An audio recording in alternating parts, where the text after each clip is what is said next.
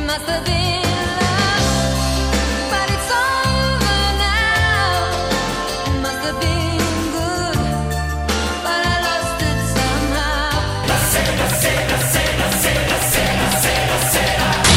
Welcome to episode 388 of Canada's Pinball Podcast. I'm your host, Canada. This is the only pinball podcast that uses solvent-based clear code, and we're going to talk again on this episode about the Playfield issues. And this is a topic that we are going to dive deeper in and get some answers for you. Now, I want to first state that Jeff from This Week in Pinball has been doing his own investigative reporting, and we hope to see what he finds on This Week in Pinball. He shot me and said, "Hey, Chris, I'm working on it." And Jeff found what I found out, which is that getting answers on this topic is not very easy.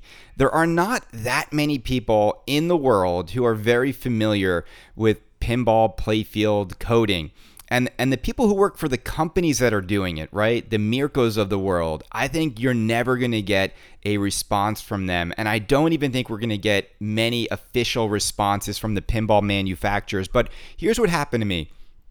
After my last show, someone hit me up and said, "Hey, I want to talk off the record, not off the record, but off the show, and just tell you what is actually occurring with these playfields. And I think it'll give your listeners a better understanding of what to look for moving forward when they buy new in-box pinball machines." So I'm going to talk about what I learned during that phone call. I also did a lot of research. Now, I'm not in this field. I am not an expert on this. So when I'm reading about water-based versus, solvent-based and, volatile like chemicals and all these things, I have to educate myself on it. But let's start with what someone who you know and trust, let's start with what they said about this issue plaguing pinball machines, and that's no other than Christopher Hutchins at High End Pins. Now, he chimed in on Pinside. I want to read what he said. He said, "Given the evidence and how it is plaguing more than one manufacturer, I think this issue is without a doubt the new normal, and it sucks. If it is a cure issue, things need to slow down. If it is an adhesion issue, it needs to be fixed immediately moving forward by adding some type of adhesion promoter to the ground floor of the playfields or finding a product that bites in better. If it is a product line issue, like the clear itself, it needs to be swapped for a better product. No matter what it is, if you cannot even install stationary plastic posts on a playfield without damaging it, then it will likely not hold up well to the moving silver ball." I mean, my God, if that is not a red flag with what we're seeing in these pinball games nowadays, I don't know what is. Here's what's crazy. If you look at what Chris is saying here, and whatever the issue is, these things need to be swapped out or changed immediately, and they need to find the problem. Here's where I would get really nervous. They haven't found the problem. This problem occurred in Pirates of the Caribbean a year ago. It's now occurring in Willy Wonka's. It's now occurring in Jurassic Parks. We're getting more and more Jurassic Park people to show pictures of their games. So there's an issue here. And the real issue can be uncomfortable for workers or even flat out hazardous to their health. Now, this is talking about solvent-based materials. Okay, it then says, environmental compliance is another common reason for choosing to use water-based coating. Many solvents evaporate into what are known as volatile organic compounds, or VOCs, VOCs. National, state, and local governments often regulate VOCs by limiting how much businesses are allowed to emit in a given time span. The EPA sets national rules for VOCs, but some states have tightened restrictions even further, necessitating concentrated efforts to limit their emission. Okay, so I think this is what has happened to companies like Mirko and other playfield manufacturers who are in the business of making pinball playfields, is they had to switch their process. And clearly, and I don't mean like that with a pun intended, clearly the new process is not working very well. And the new process is causing these play fields to be softer, to create more dimples, and now we're seeing the posts that are just sinking right into that clear. Remember when George Gomez came on the show and he said, people just want more clear coat and they want to see that shiny glass-like object, and that is going to create more dimples. But what George didn't say, and what he didn't mention, is that the move from solvent to water-based is going to cause more than just a glass-like finish. It's going to make the playfield softer. And we're seeing that right now with those posts just sink down into that clear coat like it's water, like it's not even a hard material. And we saw people who bought replacement playfields of Pirates of the Caribbean, and even on the replacement playfields, people are saying, I can stick my thumbnail like right into the clear and it's not hard at all. And this is really the new norm, it seems, with this new process. And I think it now is leading us all to get to one place in which we want to know what playfields are in our games before we buy them, right? We want to be able to ask the manufacturers, if I buy this game for $5,000 to $12,500, who made the playfield? Which company made it?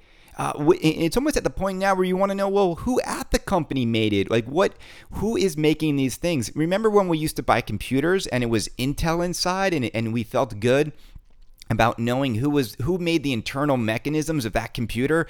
I think now a lot of people who are spending a lot of money on pinball machines, they want confirmation that their playfields are being made in a way that are not going to create this issue, because clearly the issue has not been solved. When you buy a pinball machine, you're not buying a game in which every single part is made by Jersey Jack or every single part is made by Stern Pinball or Spooky, and so they assemble parts that are coming to them both domestically and internationally. And the quality of those parts, it just takes one part to fail to spoil the whole ownership experience. And I've seen this in other industries. I mean, don't get me wrong. I've seen this in the auto industry in which, maybe the transmission is being made by someone else and there's a transmission issue, and one faulty transmission will spoil the entire experience of owning that car. And right now we're at that point in pinball, that if these pinball playfields are being poorly manufactured, people don't want to buy them. They don't want to deal with the headaches that are being caused by these playfields. Okay, so what is causing it really? What is causing it? And it definitely is the switch from solvent-based to water-based processes. And when I was talking to my guy last night, he was basically saying it like this. He's like, Chris, you have to understand, for many, many years, for like 20 years, pinball machines were made with solvent-based inks and solvent-based clear coat. And some of them were like super, super strong. He's like, go back and look at the diamond coating that was on T2, and I think it was Funhouse. He's like, go look at the diamond coating on that game. It is like rock hard. Nothing could like dimple it, chip it, or cause it to break. But that was all solvent-based clear coat. And nowadays, he was saying to me, he's like, Chris, if you're taking the old process of how you put artwork on the game, right? How you silk screen the playfield wood, and they're still doing that the same way, but now you're using a new water-based clear coat to go over that. He said, what is happening now is those two agents are not binding together properly. That the clear coat, the water-based, is not binding probably with the solvent-based silkscreen inks that are going down on the playfield, and that is what we're seeing now. And when they don't bind properly, we're seeing what we're seeing. It starts to lift up. It starts to chip. It starts to like remove the artwork from the game. And so if that's happening, here's what's not going to happen. It's not going to get better with time.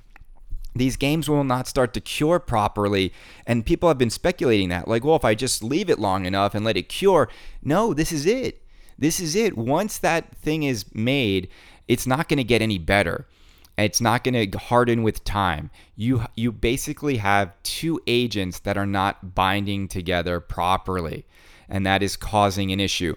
He was also telling me how even just using solvent-based inks is much more difficult now with these regulations, that a lot of times you're seeing products that, with solvent-based inks are now made primarily overseas because the regulations are looser in places like China and Korea. So if you're making it in the States, or you're making your Playfields in other parts of Europe, you might not be able to use that solvent-based process anymore because of all those, as we say, those harmful emissions that are happening when you do it. Another thing too is, like, for Chris Hutchins at High End Pins, his Playfields are gorgeous, and you might be wondering, well, how are his so damn well? And it's not just that he takes his time. What Chris failed to mention, is that he still uses, in his home garage, he uses solvent-based clear coating. And it's very hazardous. It's the reason why the only thing he does when he does his restorations, he had to move it to his garage. Like, he couldn't do it in his other locations because of all the harmful fumes he was putting out into the air. And that is why he brought that operation into his own home, which is also extremely dangerous. But because he's only doing a low volume, I mean, maybe he's willing to take that risk of doing that. But that's where we are in pinball today. We have water-based clear coating. We have probably the old methods of silk screening these playfields, and the adhesion is not happening. And you have to look no further than these current games to see the results of that. And no one is hitting pause. You kind of want to feel like someone should just, slam a big red button on the assembly line over at these playfield manufacturers, hit pause, and figure out what they need to do. But clearly they need to do something.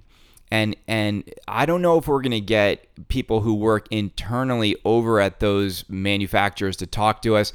I really do feel somewhat bad for these pinball companies because, as we know, the playfield itself is the foundation of the entire game.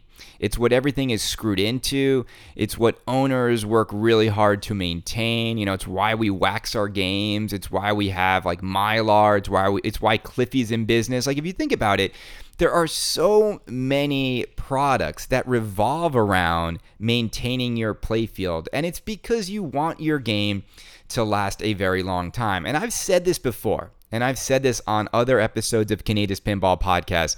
I still think that putting a steel ball bouncing around a piece of wood with a clear coat over it is not the best way to create a product that you want to maintain, its quality over time. It's those two things are opposing forces. And I know what you're saying. Like, Chris, like, older games didn't have issues. Yes, but that older process may never happen again. So it then begs the question, if this is the new norm with how good they can make a playfield quality, do we start to switch to artwork printed on the other side of plastic, and that sits over the wood, right? And that is, we might see that from Deep Root. But why? It might be time to start to explore that in pinball. I think another pinball company did it. I think Team Pinball's The Mafia, they printed it out like that as well. But clearly, this is an issue that is not going to go away. And I don't want to be, if I were you, I wouldn't want to be the guinea pig in which these companies are trying to figure it out, while at the same time, they are still mailing to you products that they know are prone to be defective. They must know this by now. They are still making the decision to screw these games together with playfields that are displaying super soft clear coat. Did that stop them from putting it in a box? Do you think when Jersey Jack is going down the line, or Stern, and they're going down and they're doing their inspections, and they see that puddling around a post, and the game has been fully assembled and it's ready to go in a box, do you think they're going to yank it off the line and redo it? I don't think they're going to. They're going to send it to you. You're going to open up your expensive game. Your playfield is going to chip. Your artwork is going to lift. It is going to happen. It is just a matter of time. And it's frustrating. And I know a lot of you are frustrated. But ultimately, you have the power. We all have the power to say we're not going to buy until this problem is solved. And we want clear communication, and we want to be shown what you did to solve the problem. I think we deserve this. There is too much at stake here. There's too much money exchanging hands between consumers and companies for them to remain silent on this issue. They want this issue to be buried probably on Pinside, or they're probably just really frustrated and don't know exactly what to do, right? I mean, I want to know where these playfields come from. When Stern increased their factory, I know this for a fact, they were planning to make their playfields in-house. They had a whole section of the new factory dedicated to that. Did they turn that on? They've never let us know that. And here's what I think is happening. This is just my guess. I think Stern sources their playfields. I think they make some of them internally. I think they probably also source them externally, which is why I think when it comes to Stern and their high volume, like if Stern makes 10,000, games a year, there's no way all of their playfields are coming from one vendor or just from themselves. And that is why some are experiencing the issue and others are not. You will see some Jurassic Parks with the puddling right out of box, and some won't have it. But I think Jersey Jack fully sources his playfields primarily from Mirko, and that is why we are seeing it across Jersey Jack's portfolio, much more prevalent than Stern. So that is where we're at.